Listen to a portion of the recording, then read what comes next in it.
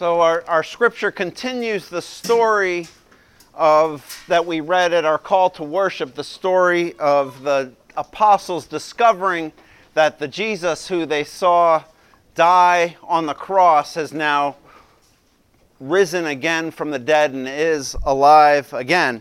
And if you know the story, the broad outlines of it as it's told in the Bible, the disciples see him and they're all surprised, but when they see him, there's one disciple who wasn't there, one disciple who wasn't available the first time he appeared to the other disciples, and that creates some consternation among the disciples. His name was Thomas, and it's his story that we're going to look at briefly this morning. It comes from John chapter 20, starting verse 24. It's printed in your program if you'd like to follow along. Thomas was called the twin, and he was one of the 12, but he was not with them when Jesus came. So the other disciples were telling him, "We've seen the Lord." But he said to them, "If I don't see the marks of the nails in his hands, and put my finger into the mark of the nails, and put my hand into his side, I will never believe." A week later, his disciples were indoors again, and Thomas was with them. Even though the doors were locked, Jesus came in and stood among them and said, "Peace be with you." Then he said to Thomas, "Put your finger here and look at my hands. Reach out your hand and put it into my side. Don't be faithless, but believe." Thomas responded to him, "My Lord and my God."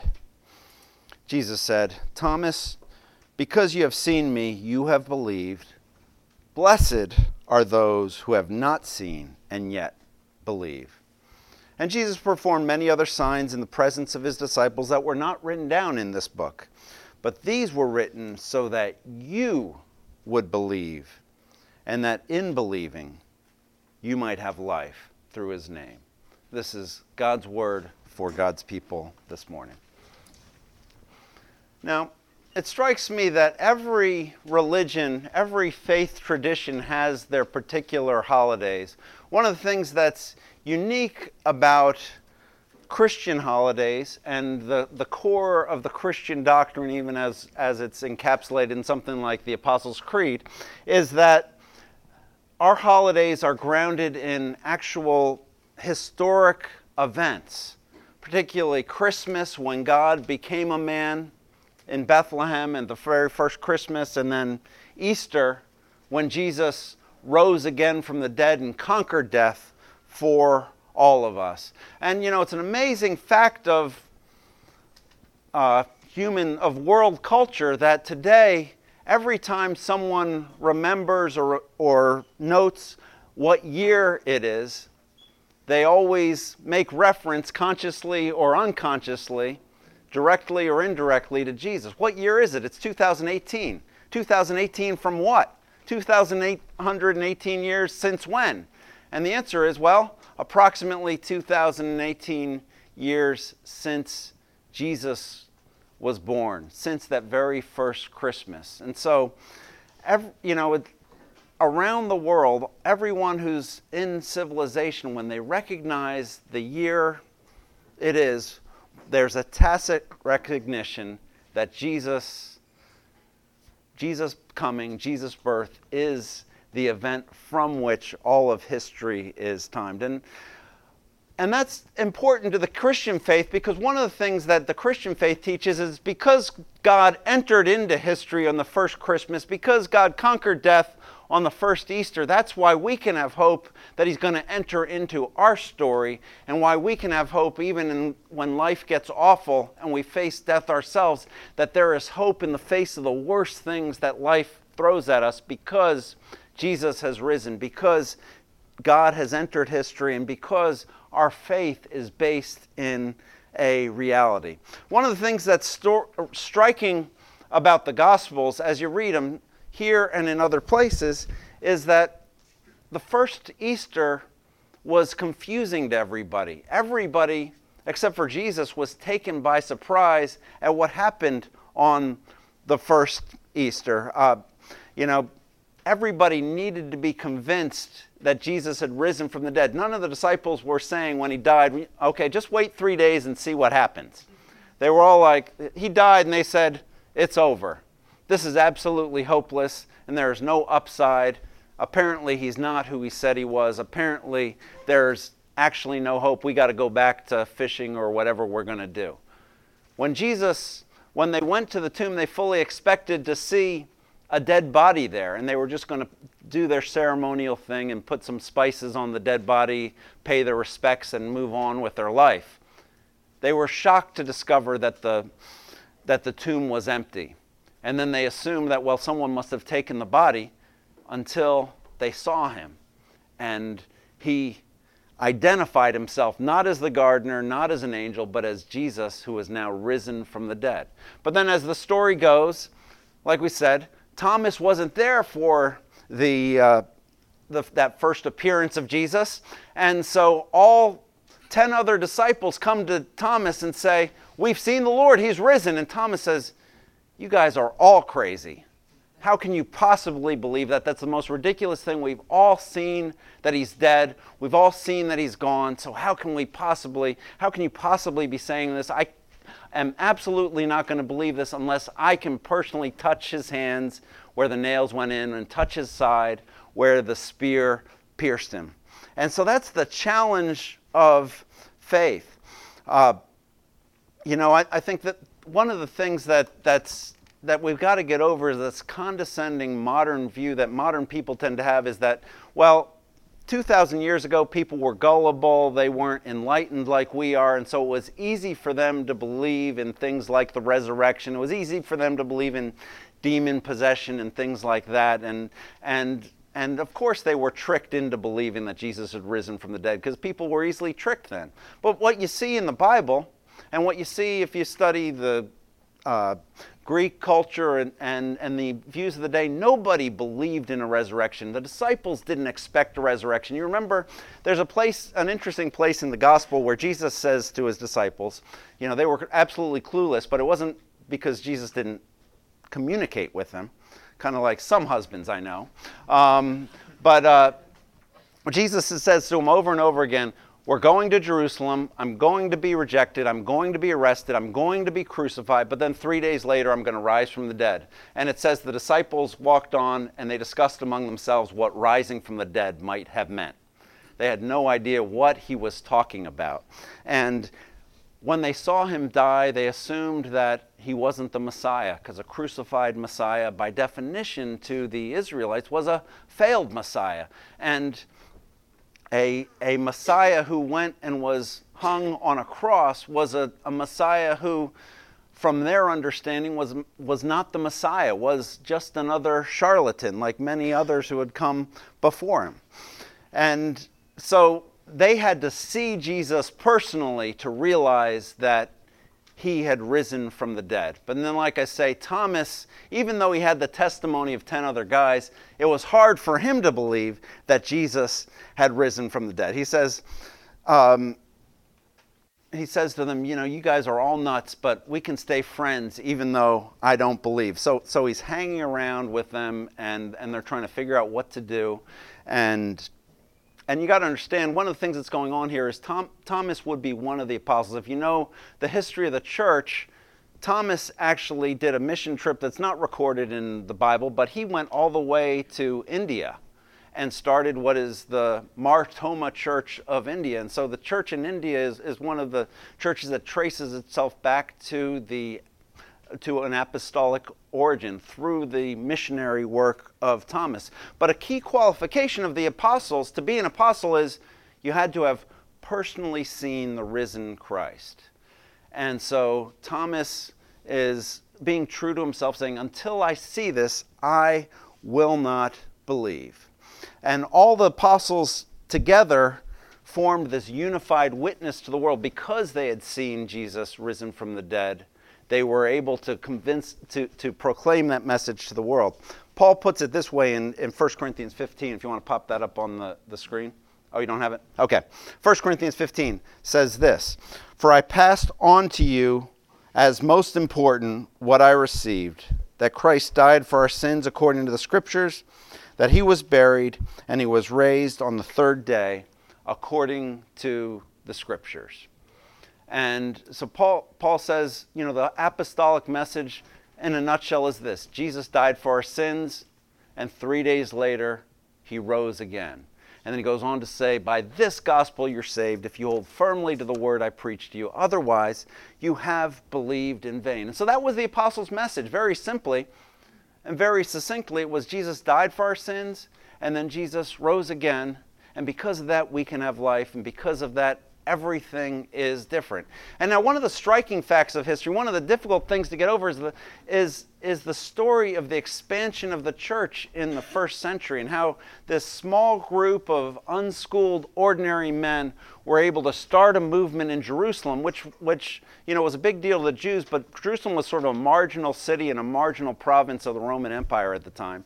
And so this small group of guys who had nothing going for them, they weren't connected to any power centers, they weren't influential politicians or anything, they weren't wealthy, but they started this movement proclaiming that Jesus was the Messiah, the Son of God, and that he had risen from the dead. And this movement in one generation covered the whole Roman Empire, went as far south as Egypt and Ethiopia, went as far east as India, and by 313, conquered the Roman Empire when the Emperor Constantine converted to Christianity and established the Roman Empire as essentially a Christian nation. The questions are raised about the authenticity of Constantine's conversion and what it meant for the Roman Empire to become a Christian empire. But one of the things that's striking to me is, regardless, Christianity by 313 AD had become such a pervasive force that it was politically expedient for the Roman Empire to establish Christianity as the faith of the empire in order to unify the empire and to hold things together.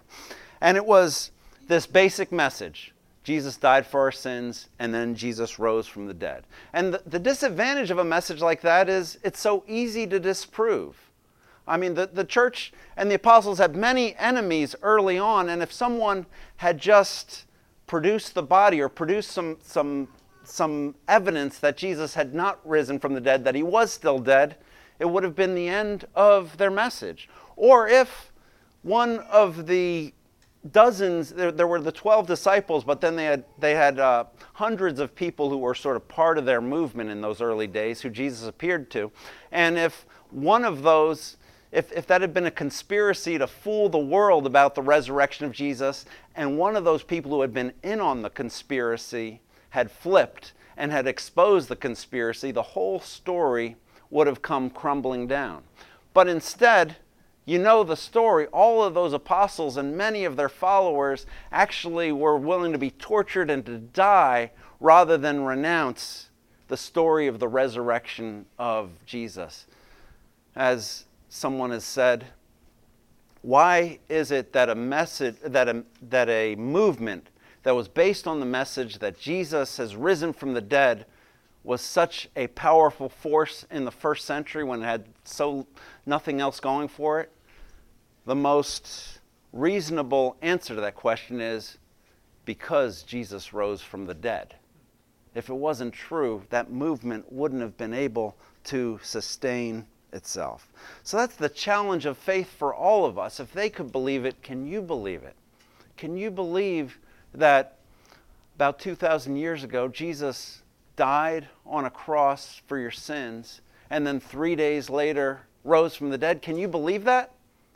That's the heart of the Christian faith. So that's the challenge of faith for us and for everybody, the challenge for a watching world. How do you explain the resurrection of the dead? The second thing I want to show you is the challenge of scars. It's interesting. Thomas says, unless I see his hands and put my finger in his side, I will never believe. This is an interesting thing. Thomas is like, I'm not even going to just believe my eyes. I need to actually touch him. I want to put my hand in the wound that the spear made. I saw that spear go in, and I'm not going to believe it's really him unless I can see that wound and actually touch it there. And when he sees Jesus, one of the things that's interesting is it says, once he sees Jesus and Jesus appears to him and says, Thomas, here I am, look at my hands, look at my side. Thomas doesn't need to touch him anymore. He's completely convinced. The vision of Jesus persuades him in that moment, because the vision of Jesus that he has transcends that type of knowing, that type of understanding of what is going on. He's completely convinced simply by the vision of Jesus. And I think that says something to all of us. I think depending on where you're at in your Christian journey, where you're at in trying to understand the faith, sometimes we say, well, I need these signs, or I need something to persuade me of this truth. But when we see Jesus, then we know. And that's what happened to Thomas here. But I want to ask a question. It's an interesting thing. Why does Jesus still have scars? Here he's in his resurrected body, his permanent body, his glorified form, and yet he still has scars. He can say to Thomas, look at my hands. You can see where the nails went in. It hasn't healed. It hasn't changed. Look at my side. You can see where the spear pierced my side. He still has these scars. And I think the answer is that in his resurrected body, these scars remain because now they're not part of his imperfection, but they're part of his perfection. They're not part of his humiliation, but now in his resurrected, triumphal, victorious body, they're part of his exaltation. And this is instructive, I think, for all of us as we go through life. As you go through life, there's all these things that are chasing after us, that are trying to kill us.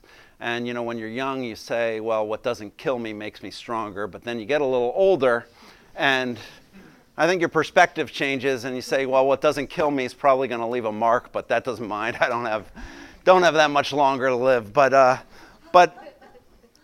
these scars come into our lives, and they collect over time.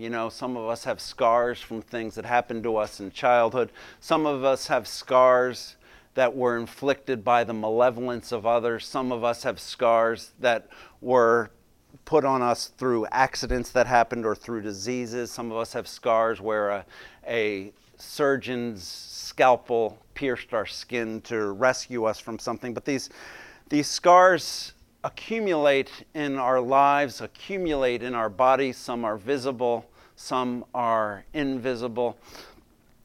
Some are self-inflicted scars. Some are because the people who we depended on proved undependable one way or another. Some are because we've been attacked or were subject to accidents, and we live with these scars. In fact, I think as we grow, as we go through life, these scars accumulate on our lives, on our bodies, and we can never get rid of them. That's the nature of scars. And so what we tend to do is we adjust our lifestyle to the scars that we've accumulated. And, maybe you dress a certain way, you wear your hair a certain way, you always wear a hat or whatever. You do what you have to do to kind of cover up those scars. In our day and age, doctors can do something for some of the scars we have, but then other scars are a little harder to hide. And you all know the experience of, maybe coming across someone who's deeply scarred and can't hide it, maybe because their face has been disfigured, or maybe because they've just decided they don't care anymore and they're not going to hide it. And that kind of you have that interaction where you're like, well, should I ask them what happened to their face, or should I just try to look past that and just deal with them personally? And we have those experiences. But here, something profound here, because Jesus comes in his resurrected, glorified, immortal state, and he's known by his scars. And the Bible says, even in the book of Revelation, the apostle has this vision of heaven, and he says, in the center of the throne, they're crying out, "Worthy, worthy, worthy." And he looks, and there at the center of the throne, surrounded by the angels, is a lamb looking like it had been slain.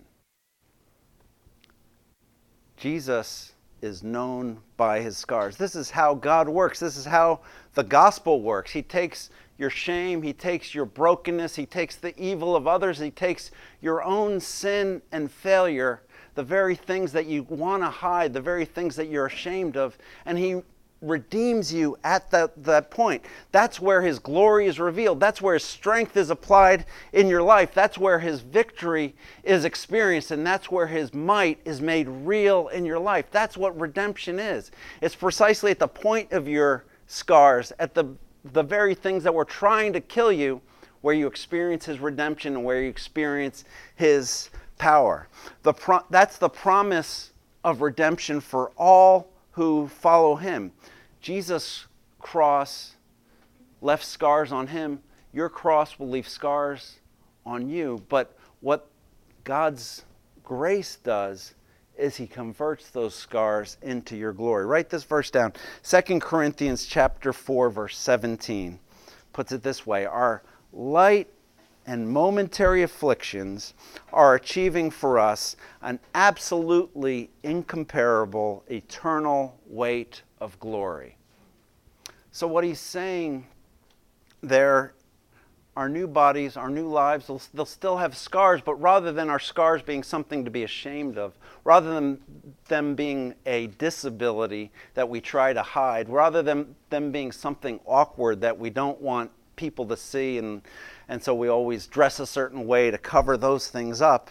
They won't be part of our imperfection, but in our new life, they'll be part of our perfection. They won't be our shame, they'll be our glory. They won't be our failure, they'll be the place where God's grace was made real to us. That's what God does with your scars. They'll not be something that we look away from, but they'll be something we look at because we'll say, this scar, this is the place where God worked in my life. This is the place where God healed me. This is the place and this is the way that I experienced God's redemption in my life.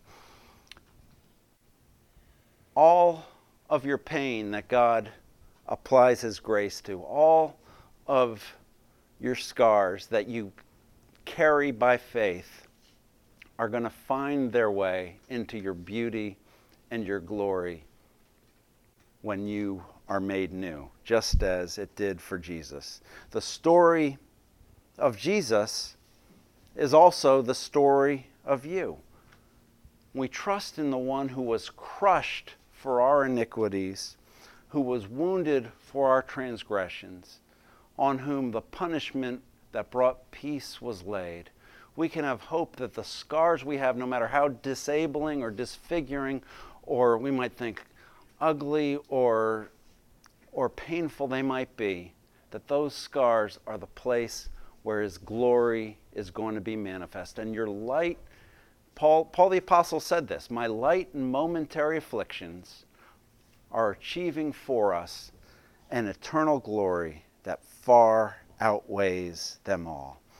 So there's the challenge of scars. Jesus has his scars, but they're his glory, and your scars will be turned into your glory as God works in and through you. And finally, I want to show you the promise of blessing. So Jesus comes to Thomas. Thomas believes, and everybody is, and Jesus says to him, verse 29, because you have seen me, you have believed. Blessed is everybody who has not seen and yet believes.